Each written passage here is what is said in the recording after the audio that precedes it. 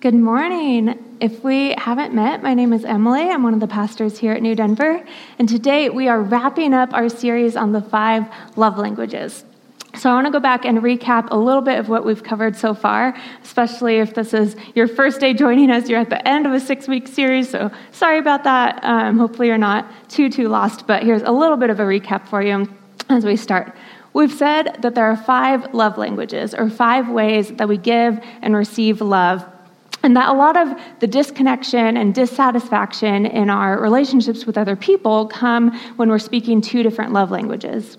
The point of this series has been to first help us identify our own love language, how we best receive love and default to giving love to other people, and then also to become really good at speaking all 5 love languages so that we can customize how we give love to each of the most important people in our lives in the ways that they can best receive it. We've been doing a love language experiment where we're learning about one love language on Sunday and then practicing it throughout the week. And I hope these past 5 weeks have been helpful for you if you've been following us in this series. And I hope that today isn't the end of this conversation, but is really just the beginning of a new way of loving the people in our lives more intentionally. As followers of Jesus, we're called to be the most loving people in the world. He says that the world will know we're his disciples by our love for one another. We've already explored gifts, quality time, words of affirmation, and physical touch. So today, we will be diving into our 5th love language, which is acts of service.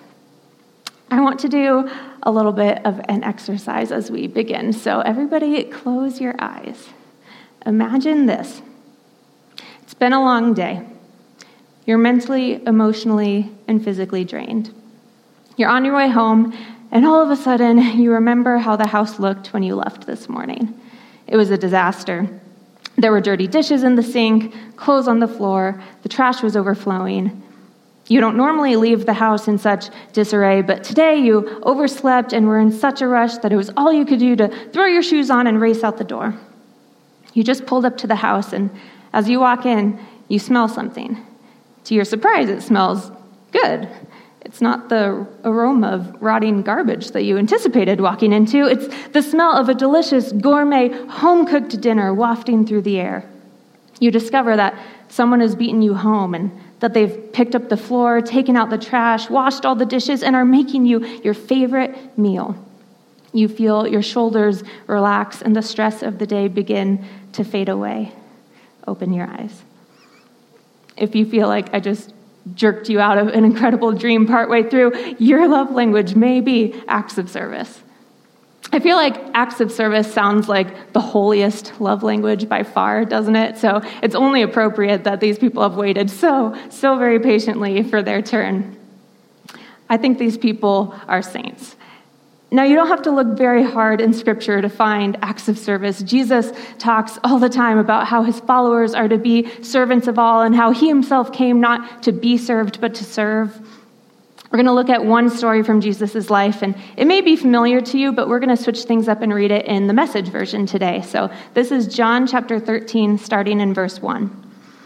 Just before the Passover feast, Jesus knew that the time had come to leave this world to go to the Father.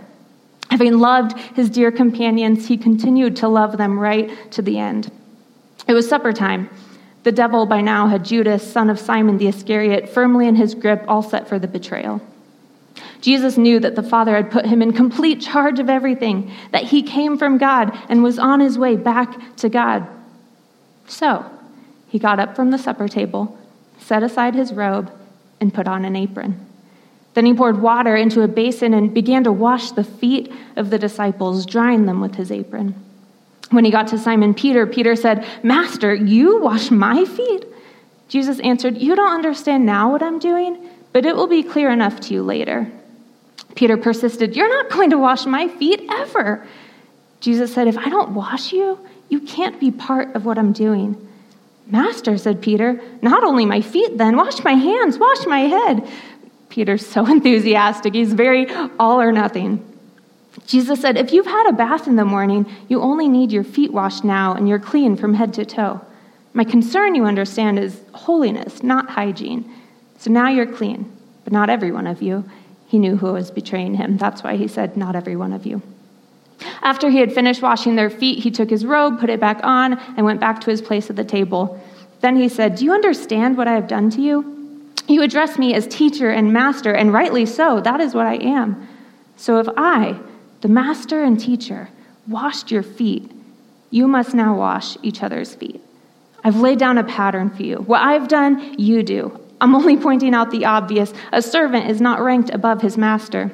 An employee doesn't give orders to the employer.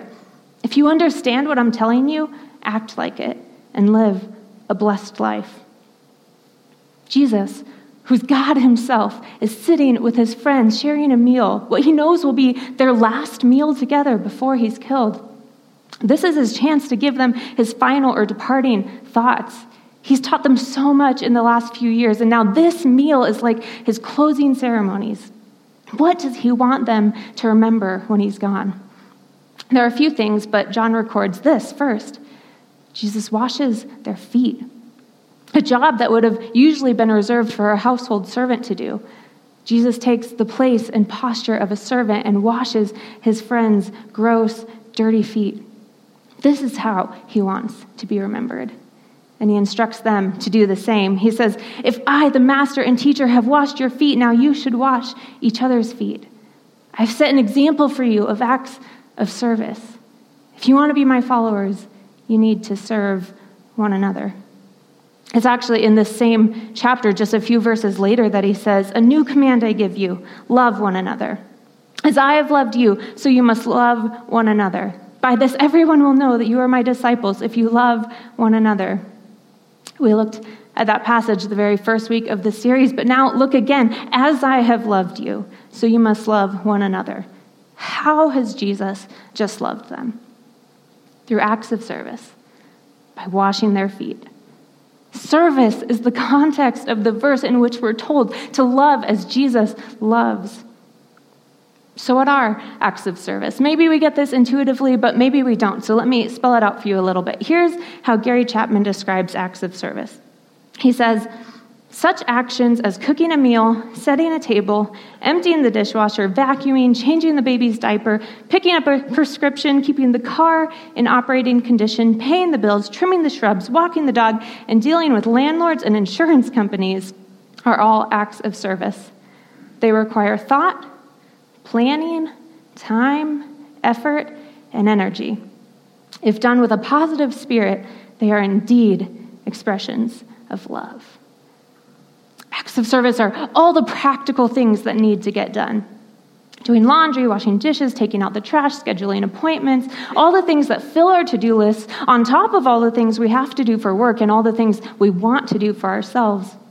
It's all the little extras in life, the things that can make life feel stressful or cluttered, the things that we feel like we need to get done before we can really rest.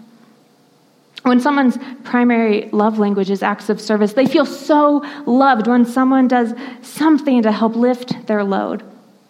When someone does something that takes just one thing off their plate, crosses just one thing off their to-do list, that to them communicates love. An acts of service person would be the first to say, "Don't just tell me that you love me, show me. I don't need empty words, I need an empty dishwasher." They would be the first ones to love others in this way too. They're the ones to jump up and start clearing the table after you've shared a meal together, and you might offer to help or pitch in, and they'll say, no, don't worry about it, I got it, you just relax. They know how loved they feel when others do these things for them, and they're the first ones to reach out and do these things for others too. Acts of service people are generous with their time and their energy. They're willing to do all the little things that nobody else wants to do. This is how they show their love. This is why I say these people are saints. Now, there are two approaches to speaking this love language, and we've got to get good at both of them. The first approach is reactive. It's about responding to requests. For the person whose love language is acts of service, Gary Chapman encourages you to make requests and cautions against making demands. He says no one likes to be forced to do anything. In fact, love is always freely given. Love cannot be demanded. We can request things of each other, but we must never demand anything. Requests give direction to love, but demands stop the flow of love.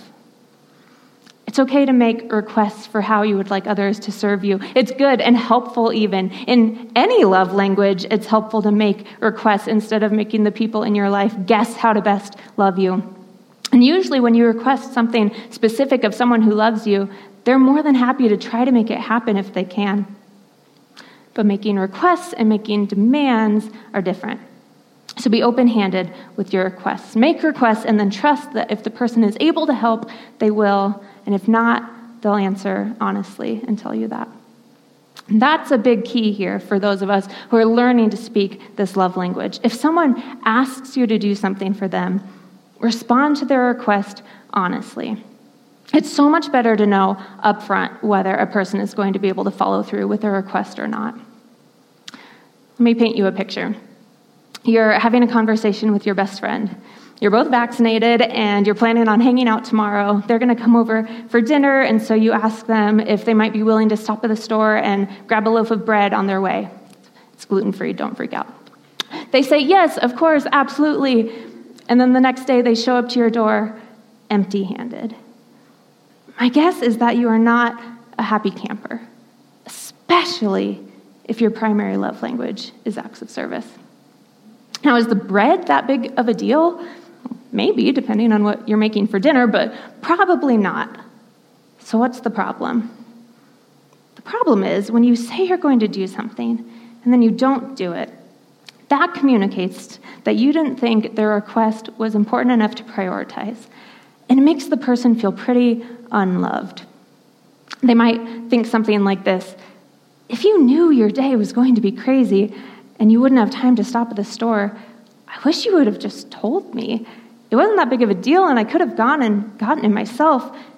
If you had done it for me, I would have felt loved, but you could have just said, sorry, I don't think I'm going to be able to do that for you tomorrow. Is there something else I could do for you instead? Or is there something else I could bring that I already have at home so I don't have to stop at the store? That would have been way better than you saying yes to a request and not coming through. I know sometimes we think we'll have the capacity to do something and then other things come up and we don't get to it, but I think generally we have a pretty good grasp on what our day is going to hold and what extras we can and can't handle. If you know you're a person who says yes to everything and overcommits and has a problem with following through, this could be a good challenge for you today. Maybe this little rhyme will help. Be realistic in what you can do and be sure to follow through. I wrote that one myself. So that's the first approach to loving someone through acts of service, and it's the reactive approach. For the acts of service person, make requests, not demands, and for the recipient of the request, try to honestly assess whether or not this is something you can do, and if you do commit to it, make sure to follow through. Chapman says this: remember, every time you delay or refuse to serve, you send a clear message. This task isn't important to me. It's hard for someone not to take that personally and assume you mean something more. You aren't important to me. The second approach to loving someone through acts of service is the proactive approach of taking the initiative to discover how you might serve them. There are two ways to do this. One way is you can ask questions to try to figure out what you can do to serve this person that's going to have the greatest impact on them. Not every task is created equal. There are some things an acts of service person might genuinely not mind doing, or to them it might not feel like a huge sacrifice. So if you were to pitch in and do one of those things, it wouldn't be nearly as meaningful as if you served them in a different way. Chapman says you have to consider which acts of service will have the most impact on the recipient. We've said this about other love languages too, so I hope that you're starting to realize every person is different and how they receive love is going to be unique to them. Learning how to love someone better and more intentionally requires communication. It takes asking the question, what can I do that will make you feel loved? Or in the case of acts of service, what can I do to help lift your load? Maybe they want you to make the bed or feed the dog, or maybe what they really want is for you to take the car into the shop so they don't have to. If you have an acts of service person in your life who you're close to, begin regularly asking them questions like, what can I do for you today? Or what can I do for you tomorrow? Or what can I do for you this week? What can I do that would help lift your load or take something off your plate? Ask, let them make a request, and then make a valiant effort to do that particular thing. Doing that thing is what's going to have the greatest impact. That's what's going to make them feel loved. It still involves responding to requests, but instead of them being the one to start the conversation, you're being proactive by taking the initiative and prompting them to think about what they might ask of you. You being proactive and initiating is a blessing in itself so that they don't feel like they're having to nag or pester or ask you to do things for them in order for you to show love to them. The other way to show someone love proactively through acts of service is to surprise them and beat them to the punch. I hate to say it, but if we're honest, I think it can be easy sometimes for some of us to treat the acts of service people in our lives like doormats. Just because they're willing to do all these things that no one else is willing to do doesn't mean that they should always have to be the ones doing them. Remember, they feel the most loved when they receive acts of service. So instead of letting them be the one to pour out and serve, if you want to love this person well, you've got to get really good at beating them to the punch. I actually think this is probably the most fun way to love someone through acts of service. It's a little bit sneaky and kind of exciting, and it feels sort of like a game. If you have an acts of service person in your life and you know their habit is to mow the lawn on Sunday, mow it for them on Saturday. If you know that they always fill up the gas in their car when their gauge hits empty, fill up the gas in their car when the gauge is at a quarter tank. If you know that they're going to cook dinner and have it ready at 6 o'clock, text them at noon and say, I'm bringing home Chinese and I'm going to clean up the dishes when we're done. Don't walk all over acts of service people. Instead, get good at beating them to the punch and surprise them with serving them in ways they aren't expecting, but that you know they will find meaningful. That's a great way to be proactive in loving them. And it may even mean more to them and make them feel even more loved because they didn't have to ask for it. I'm not sure if this needs to be said, but just to cover all our bases here, an act of service doesn't count if it's something you're already expected to do or if you do it with a bad attitude. Your own to-do list doesn't count. If your regular responsibility is to take out the trash, then you taking out the trash doesn't really count as an act of service in the way we're talking about it here. Loving a specific person through acts of service means doing things to lift their load, not just doing the things you're already supposed to do as part of your own load. And if you do something for them, but you do it begrudgingly or reluctantly, that's not going to make them feel loved. Service with a smile is what we're after here. Channel your inner Chick-fil-A employee. It is your pleasure to serve this person whom you love. Let's do a little review. There are two approaches to loving someone through acts of service, and we've got to get good at both. The first approach is reactive, and it's responding to requests. And we said that you need to respond to requests honestly and be sure to follow through when you commit to doing something. And then the second approach, the proactive approach, is to regularly ask the service people in your lives questions like, what can I do to help lift your load? And then respond to those requests. Or to beat them to the punch and do something that you know they're planning on doing but don't actually want to do or just could use a break from doing. And finally, we said that acts of service only count if it's taking something off their plate, not your own, and if you're serving with a smile. Got it? Cool. So for your final love language experiment challenge, I want you to ask your experiment partner, what's one thing I can do for you this week to help lift your load? If it's something you can do, commit to doing it and then follow through. If their request is something that you don't think you can do, ask them if there's something else that you might do instead, and keep asking until you find a request that you can say yes to. And that's it. Those are the 5 love languages. Now, before we go, I thought it would be really fun to get to hear from the experts. So, panelists, you can come up now. I'm going to ask a few questions, and we can hear from a real-life person who embodies each of the 5 love languages, and they will have the final words of wisdom for us as we wrap up this series. All right. Hi, guys. Hello. So, Hello. First, I'm just going to have you introduce yourself. So tell us your name, how long you've been attending New Denver, just a little bit about yourself, and then what your primary love language is. We'll start with Daniel, and we'll just go down the line. Hi, I'm Daniel Wilson. I've been going to NDC almost 3 years now, I think. I'm an interior designer, interior architect, married to the lovely Leanne, who was tickling the keys earlier. And my primary love language is physical touch. I'm Katie Tenholzen. I've been going to New Denver for about 7 years now. I work for the state of Colorado with a lot of spreadsheets. And my primary love language is quality time.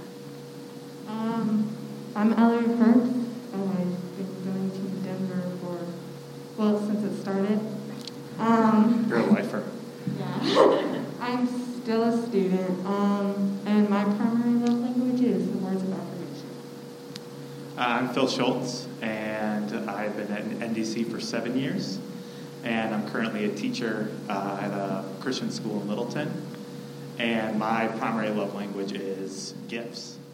And I'll interrupt for 1 second. That's like the famous Phil Schulz, who I've talked about, I think, every week. So if you thought I was making him up or you've never met him, that's my husband. She only talks about me because we're married. That's it.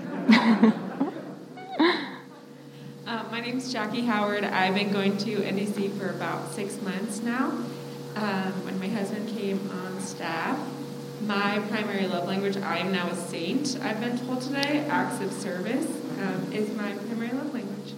Awesome. Thanks, guys. Thanks for being here and, being willing to just help us out a little bit. So describe for us how you best receive love. Give us a little refresher of your love language, especially for those who maybe missed the week when we talked about yours. And then if you could get specific, too, tell us a story about a time when you felt really loved by someone who spoke your love language to you. I guess I'll start again. Yeah. So physical touch. It seems like it's the most controversial of the love languages. In our D group, we sort of talked more about the negative aspects or the consequences of doing it wrong. I find that I receive it mostly from Leanne, just because that's who I am with all the time, and from my family. I'm sort of a masochistic physical touch person because I have no interest in most people touching me. But it is what I require to feel love primarily. So an example, I guess, would be just at the end of the day, my love tank is drained. I pick Leanne up from work, and maybe we'll hug or kiss, or, I'll touch her shoulder while we're driving or something like that, just to kind of re-energize that for me. So quality time is, like it sounds, just spending time together, whether you're doing an activity together or just like sitting on the couch talking or just being together. Something that recently happened to me was I was coming back from visiting my parents for Christmas. Don't worry, I quarantined before and after. And my friend knew that I was going to be driving through her town, and she was like, why don't you just stop by and let the dog out in the backyard so that your dog can, have a little exercise. And we kept our masks on the whole time. We didn't really talk about anything like deep or important, but just to have that bit of refreshment, like it really helped me, break up my journey that day. And I was renewed and felt really loved by that.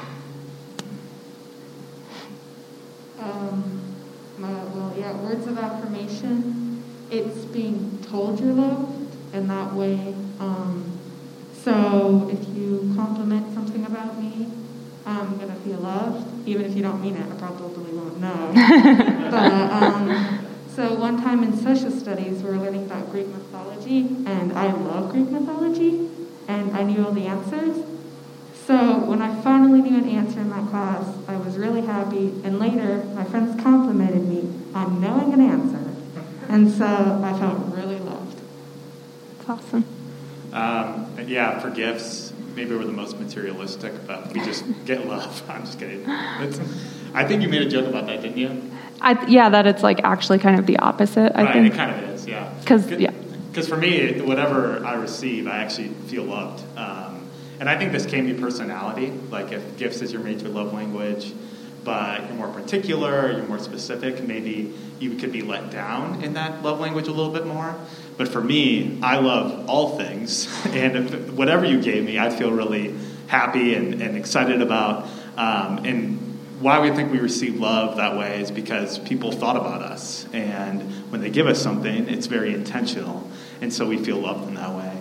And so the main story that comes out to me is, I think I was in middle school, like 7th or 8th grade, and I really wanted a Papazon chair. Do you guys know what those are? Those like circle chairs, and I don't even know why I wanted one. I don't know like if I saw one at my school or whatever, but I put it on my Christmas list, and my grandma got it for me for Christmas, and I remember opening it and just feeling so excited.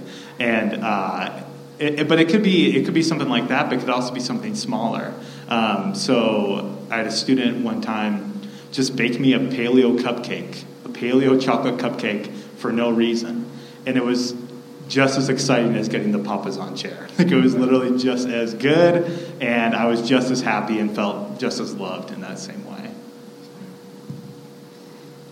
Okay, so Emily just went over acts of service, and I was just sitting there shaking my head the whole time because all of those little things definitely add up to if you have an acts of service person in their life, whether it's my husband is great at taking packages to FedEx for me, or changing tires, because that happens to me all the time. Apparently I pop tires, I'm really great at it.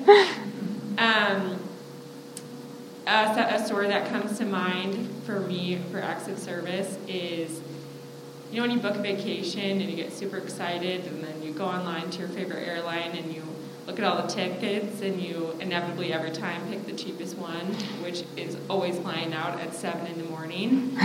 And you're excited, and then it's like a week out, and you're working your way back, and you're like, well, that means I gotta leave my house at basically the middle of the night. And you get that pit in your stomach because who is going to drive you to the airport in the middle of the night so you can make the 7 a.m. flight?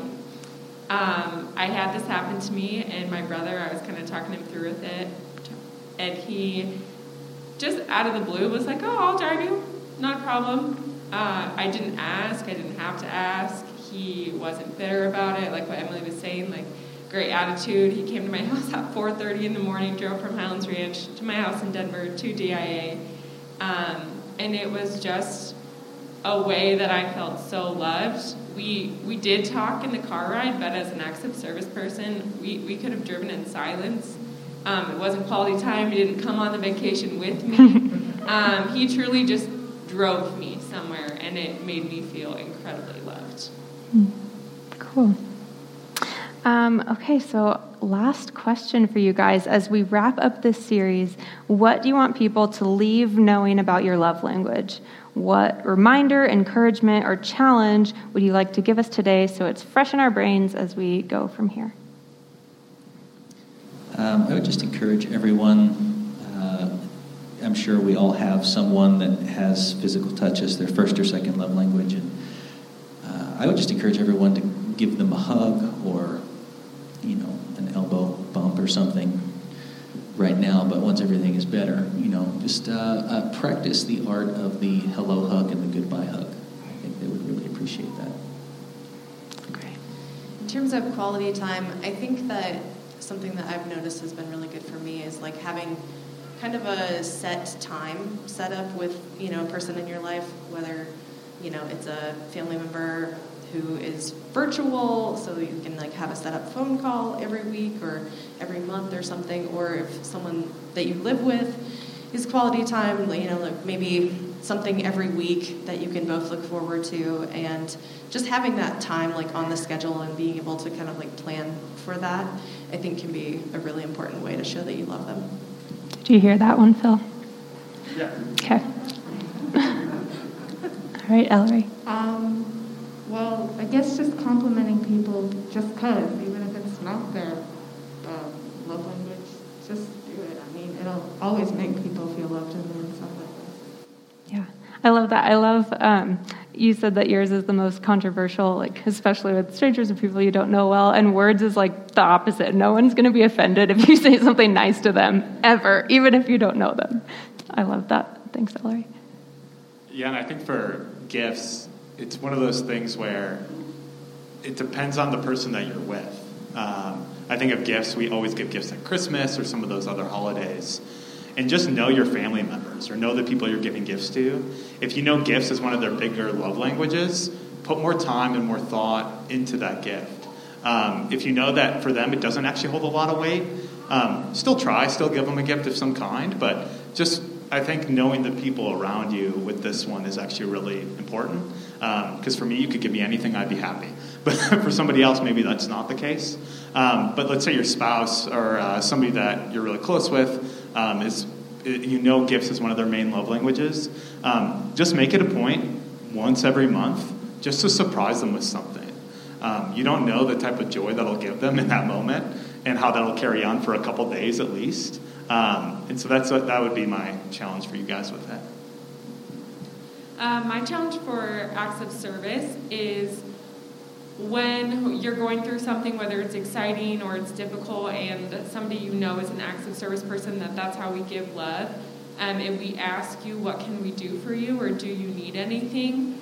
That is truly a genuine ask, because I'm going to do something for you no matter if you ask or you don't. So when you have somebody in your life that asks you that question and you really need your dog let out or you need a ride to the airport, I challenge you to respond with something, because we truly are asking and we truly are going to. You might need a ride to the airport, but I clean your house instead, and that's not going to end up making you feel loved, maybe in that way that you truly needed it. So those aren't just empty words coming from us acts of service people, and we would love to be pointed in the right direction. That's awesome. Thanks, guys. Can you thank our panel? You guys can go have a seat again. We'll clear off the chairs. I said I would give them the last words, so I'm just going to pray for us, and we will end it right there. Let's pray. God, I thank you that you've wired us in these unique ways, that you are so creative, and that you've made us with similar longings and desires, but you've also just crafted us each a little bit differently, crafted us uniquely, and the ways that we give and receive love are unique to us. And God, it's so amazing that you are just perfect at all of this. We try, and sometimes we succeed in loving other people well, and sometimes we fail, and they don't feel loved by us. But God, when you love us, you never fail. Thank you that we can look to you as the model and example in each of these love languages of how to do it well. And that when we stumble or when we forget, we can just look back to you, back to Jesus, and see, oh, that's how to do that. That's how to love people in a way they can receive it. I pray that we would receive your love today, and I pray that as we go from here and end this series, that you will continue to stir our hearts and remind us of how to love the people you've placed in our lives in the ways that they can best receive, not just our love, but your love through us. In Jesus' name, amen.